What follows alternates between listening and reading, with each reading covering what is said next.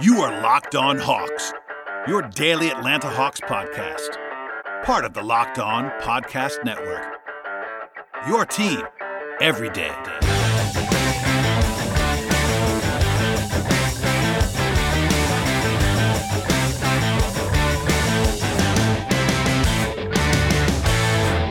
Hello, friends, and welcome to episode 643 of the Locked On Hawks podcast. I am your host, Brad Rowland, and you're not making it up. You are hearing me in your ears after I defiantly said last night that I would not be recording another podcast until the game on Thursday unless something crazy happened, and I'm not sure this actually qualifies, but Ty Wallace is now a member of the Hawks. We'll come back to that later on in the podcast. I brought in the great Jeff Siegel to help me talk about Ty Wallace on the fly on short notice, so hopefully you will all appreciate that conversation. Quickly, though, before we get to the conversation with Jeff, I wanted to update, since I'm actually here to talk about that.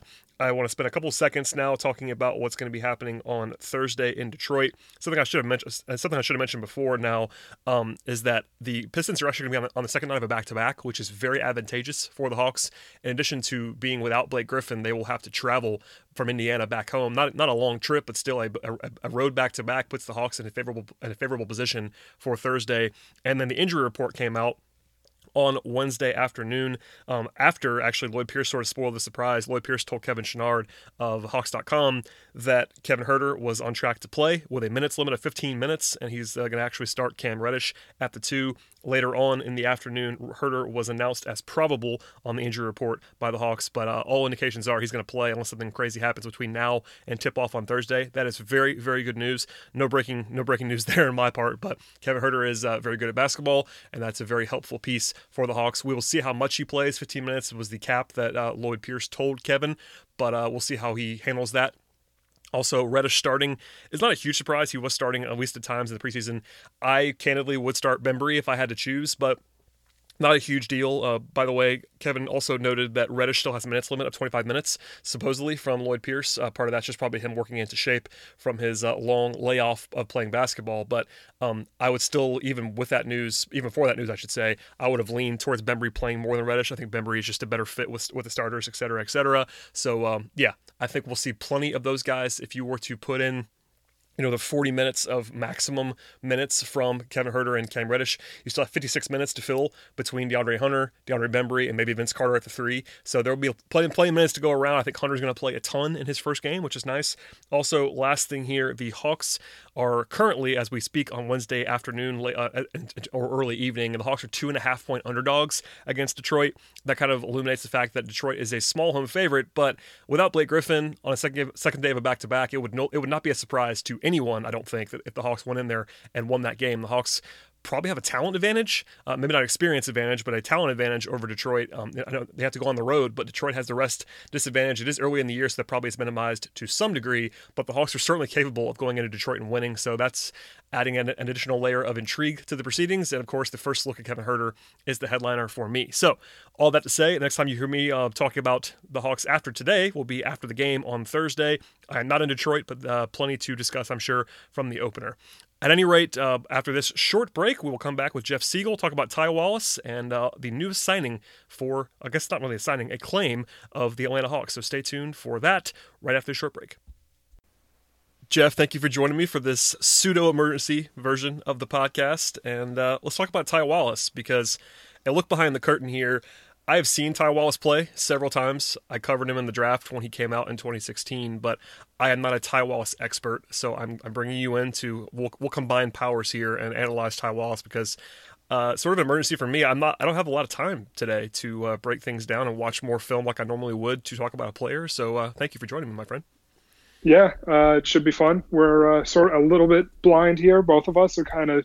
I mean, I'm a Ty Wallace fan as well, but not necessarily someone who watched every possession of his before coming on the podcast to talk about him, because we didn't have time for that. So we normally do real prep for this podcast. I know I watch, especially when the Hawks make a signing, I usually try to watch as much as possible, but I don't have time to do that today. So in the interest of the fans, I'm trying to give people some information about Ty Wallace. So here we are.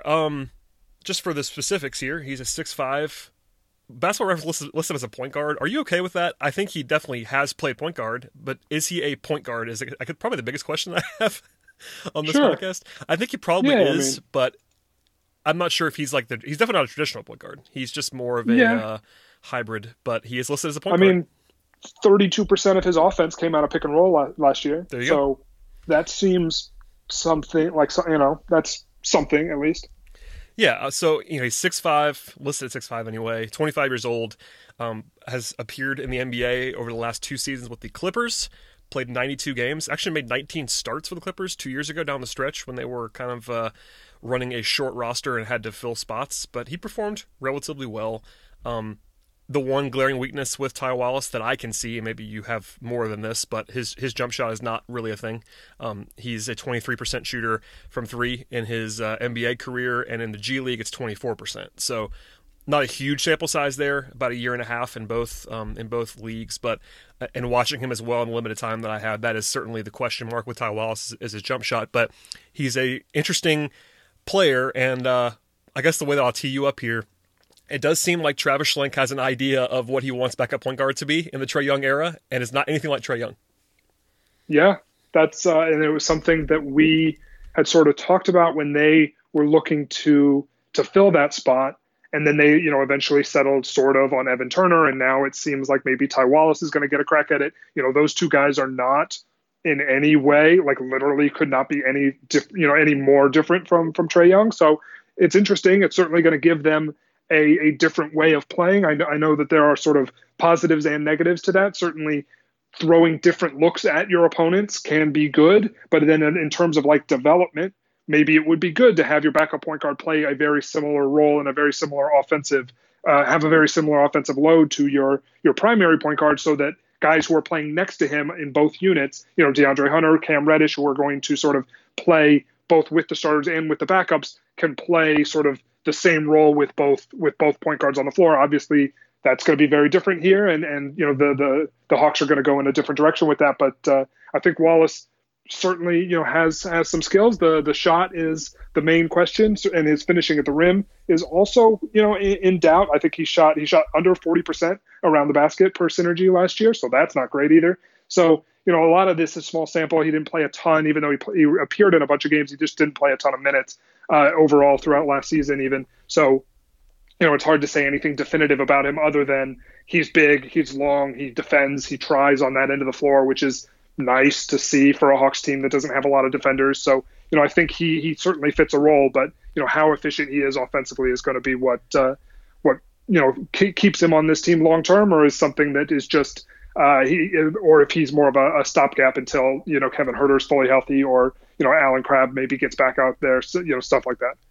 Yeah, so he's played 1,479 NBA minutes, which is not a terribly small sample. It's probably more than I thought, honestly, before I looked it up just now for the podcast. Not a prolific scorer, not necessarily an offense-first player. Like, he's capable of handling the ball and creating a little bit for others. Not a huge assist guy, a 10.8% assist rate in his 2 seasons, again abbreviated seasons at the NBA level, but someone who, on a per 100 possession basis, basically is averaging 16 points, 8 rebounds, and 3 assists per game. That's not perfect metric by any means. I almost said per game, sorry, per 100 possessions.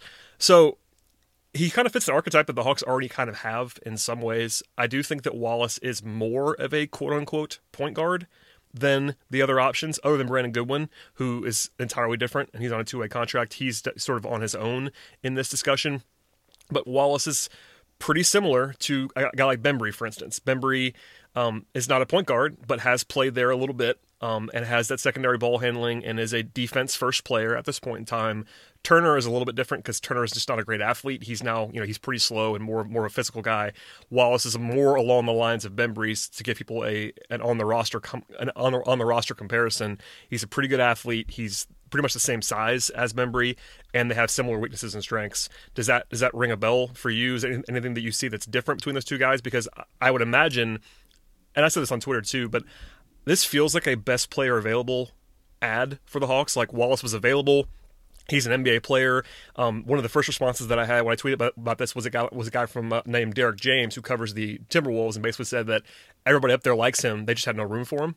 And the Hawks have room. The Hawks have a roster spot, and a couple of the responses I got immediately were, why aren't they signing a big? And it's like, well, Wallace is probably better than the guys who were available in general that could be claimed like this. Maybe Alfonso McKinney, but he was no longer available by this point. So I'm saying a lot of things here, but what's the role look like, and what's the player, what can he bring to the table if they're going to play him? Because that's the other question. Like, he might just be here for depth and may not play. We'll see. Yeah, I mean, we have no idea. Like, if they had him on the roster just in case, Kevin Huerter is out a little bit longer or can't, doesn't come back at full strength as quickly as they expect. Alan Crabb's injury, plays a part into this as well. If that's sort of what he's here for, or he's in Atlanta for, and then say Huerter comes back and he's fully healthy by early part of next week, like, we may see him back on waivers, by then. So, like, it's hard to know exactly how much they like him and how much they think he has a role versus how much of this is just sort of an emergency depth piece that they can claim immediately, and somebody who they know they can stick out on an NBA floor and he's not going to be overwhelmed by it because he, is an NBA level player. So, or they could keep him the whole year and make him a restricted free agent next summer and really, think that he's, not a core part of the team, but certainly a part of the team going forward. So I think it's both things are sort of up in the air and both things are in play and everything in between that. So I think, certainly the Bembry comparison is the one to make. He is basically a poor man's version of DeAndre Bembry in every single way possible in terms of except left-handed. He's left-handed though, Jeff. He's left-handed, which is nice. Yeah. He can get to the rim. He can't finish just like Bembry. He's not a primary playmaker by any means, turns the ball over a lot, doesn't have the jump shot, will get after you defensively, but isn't big enough to be like a forward, is more of a guard in that sense. Both guys 6'5", 6'6", somewhere in through there. And so, I think it's the one thing that Wallace does have that I don't think Bembry does is sort of this in-between pull-up jumper floater type of game. I think that's where Bembry sometimes gets into trouble. When Bembry catches the ball out on the wing and he's not open enough to shoot, or he doesn't want to shoot because he's not very good at it, he drives, and when he drives, he better get all the way to the rim, because otherwise there's no in-between game. And Wallace at least has some in-between game. He can stop and pop from 15 feet. He can stop and pop from 12 feet. He can go up with a little floater. So he's got some sort of in-between game, and he goes to that floater quite a bit versus going all the way to the rim, because, again, he's not very good at the rim. He's probably worse than Bembry is at the rim, but he's got that little floater game. He's got a little bit more touch than Bembry, but the three-point shot is pretty much the same. The playmaking chops are relatively similar. The athleticism defensively that's relatively similar to Bembry's as well. So it's a really good comparison. Obviously Lloyd Pierce loves DeAndre Bembry, so getting somebody in who has a lot of the same skills certainly bodes well for his playing time going into the season. Yeah, and it's worth noting that Wallace was better 2 years ago in a more low-impact environment with the Clippers than he was last year, efficiency-wise. Again, pretty small samples, but he had 52% true shooting 2 years ago, and it was 45% last year. If it's 45%, you're basically unplayable. I don't really care how good you are on defense. So that's something that has to be said. Like, his efficiency last year was basically not NBA level. So we'll keep an eye on that to be sure if he's even playing, and we've just said enough to know that he may not be playing or may not be on the roster. I think that he's not as physical as Bembry is defensively. I do think Bembry is a better defender. Wallace can defend and is a good defender, but not quite to the level of Bembry, at least in my opinion, from what I've seen.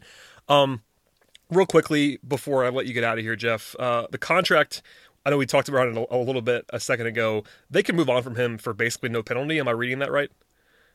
Pretty much. I mean, they're going to pay him like $9,000 a day, and every $9,000 they pay him goes on their salary cap, but that's it until January 7th. And if they keep him after that, then he's on their books for the whole $1.6 million. But it's even $1.6 million is not very much to a team that is in the Hawks position where they are right now. So it's really all about whether they like him and whether they need that roster spot for somebody else at some point down the line. Those are the reasons that he's either on or off this roster. So it's really not, there's not a whole lot in his contract that is interesting from the Hawks perspective, I don't think. Yeah, he was kind of a perfect claim for them in that he's fairly young. He sort of fits a need, or at least a potential need for them, and there's no opportunity cost. You and I talked about the roster spot that they had that they were going to leave open, and also the flexibility on the salary cap.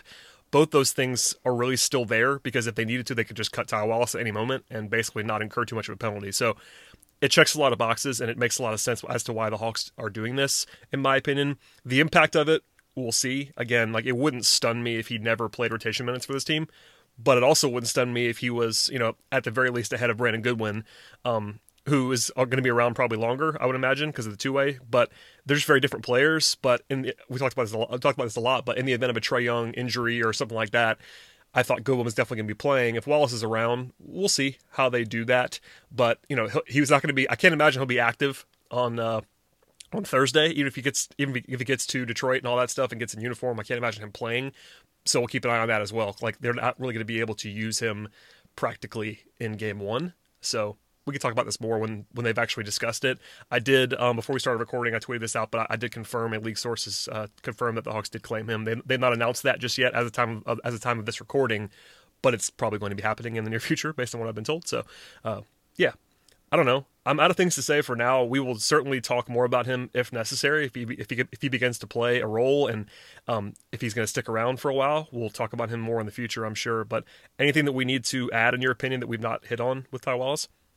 No, I mean, everything, he's sort of a box score stuffer in such a way. I mean, he had a 5x5 in the G League, maybe one of the first people ever to do that, but certainly one of a very short list of players to ever have a 5x5 in the G League. Obviously, it's a little bit easier to do so in the G League than the NBA. Not only is the talent level a little bit worse, it's funny though, but like, it's funny. He only has 33 career G League blocks, so he had at least 5 of those in one game. Yeah, he did. In December, I believe, of 2017, in his first season with the Agua Caliente Clippers. I think they were still the Agua Caliente Clippers back then. I can't remember. That is correct, according to Basketball Reference, anyway. Yeah, so he was on that team. He got a 5x5. It was a big deal at the time. It was sort of a thing that, like, look at this kid doing a lot of different things in the G League. He parlayed that into about a year and a half stint with the Clippers, and then he spent training camp with the Wolves, and now he's with Atlanta for an indeterminate amount of time. We'll see sort of how long he lasts. I'm personally, I really like him. I think I'm a fan of his game. How he fits with the rest of the Atlanta roster is a little bit more up in the air, just based on the fact that they already have a lot of guys who sort of struggle from long range on their especially on their bench unit already, with Bembry and Turner particularly, and then a little bit with Jabari Parker, even though he's been better from three than I expected him to be. Damian Jones, Bruno Fernando, they're not, Jones will certainly fire away from the corners. Sometimes those go in, sometimes they miss the basket entirely. So there, the spacing on the second unit is was already not going to be fantastic. Adding Ty Wallace to that mix is not going to help it by any means, but he can also operate in situations where the floor isn't spaced as well as it maybe should be or needs to be in today's NBA. I think he's, because of that sort of in-between game a little bit that he showed last year. The year before, he had really not a whole lot of in-between game, but was much better at the rim. So if he could sort of combine last year and 2 years ago and be a good finisher and have this good little like in-between runner game. So I think that would be obviously the perfect outcome for him offensively, on top of, perhaps, increasing that 3-point usage and increasing the 3-point percentage. But outside of that, I mean, there's not a whole lot to say until we see what his role really looks like, but it's certainly an interesting claim. It certainly makes me think that perhaps they were interested in Alfonzo McKinney on the exact same contract. Yep. To be claimed off of waivers from Golden State. They didn't put a claim in, or they were beat to it by Cleveland, the Cleveland Cavaliers, who were ahead of them in the waiver claim order because they were worse than the Hawks last year by record. So they didn't have a chance to get Alfonzo McKinney. I don't know whether they actually put that claim in. Maybe we'll find out about that eventually. But there's also an argument that you could never have too many wings, and I always say that, but McKinney doesn't really have a real role right now in Atlanta if he arrives. I know he's not. I think he might be a better player than Ty Wallace, but role-wise... Yeah, I mean, he's probably a better player than Cam Reddish, but that's not a conversation we should have. Obviously, they're not going to play him over Cam Reddish because of the talent, the talent difference there. But yeah, I just think the developmental thing is obviously in Cam Reddish's corner, but Alfonzo McKinney was playing rotation minutes for an NBA Finals team last year. Right, he played in the finals and wasn't. I mean, he wasn't good, but he's someone who would have made sense to your point. I'm not sure if they claimed him or not. I will try to find that out, honestly, because I'm pretty interested in it. But like you said, it wouldn't have mattered if they did or not, because Cleveland would have been ahead of them in the pecking order. And just to say, like, I think McKinney's a better player, so if they could have got him, then that would have been great. But also fit-wise, like, he doesn't really bring anything to the table that they don't already have. Whereas Wallace, this position estimates are flawed on Basketball Reference, but more than half of his career minutes are assigned as point guard, 61%. And I think he is now one of 3 players on the roster that is a, quote, primary point guard. And the third one of those is Brandon Goodwin, who's really a two-way. So there's something to be said for having another point guard option, even if it's not a perfect one. I think he's probably just more comfortable in that role than anybody else that they have, other than Trey. Yeah, and I think that makes a ton of sense, and that's probably why his fit is a little bit more seamless than McKinney's fit, also because of the developmental implications around some of the wings that the Hawks already have. McKinney would be in that rotation if he had made it to Atlanta, but would maybe not have been as important as Wallace might be. Yep. That's probably a good summary for now. I appreciate you jumping on with me to talk about Ty Wallace, and we might discuss him again in the future. I know I will. I'm not sure if we will together in this space, but I appreciate you, Jeff. Please plug yourself real quickly before I let you get out of here. You can follow me on Twitter at JGSiegel, at earlybirdrights, earlybirdrights.com for all your salary cap needs. Some other stuff coming in the next couple of weeks that's going to be really super interesting that we're already working on, but we're working out some bugs on some of the code for that. And PeachtreeHoops.com for all your Hawk stuff. And I'll be back on this podcast, I'm sure, at some point in the next few weeks, because that's usually how that goes. That's about all I got. Follow Jeff. Follow me if you would like to do so. Please subscribe to this podcast. I'll check out Peachtree Hoops, where Jeff and I sort of co-run the show over there at times. So, check us out. And with that said, my next podcast, I don't care what happens. My next podcast will not be until after the game on Thursday, so stay tuned for that.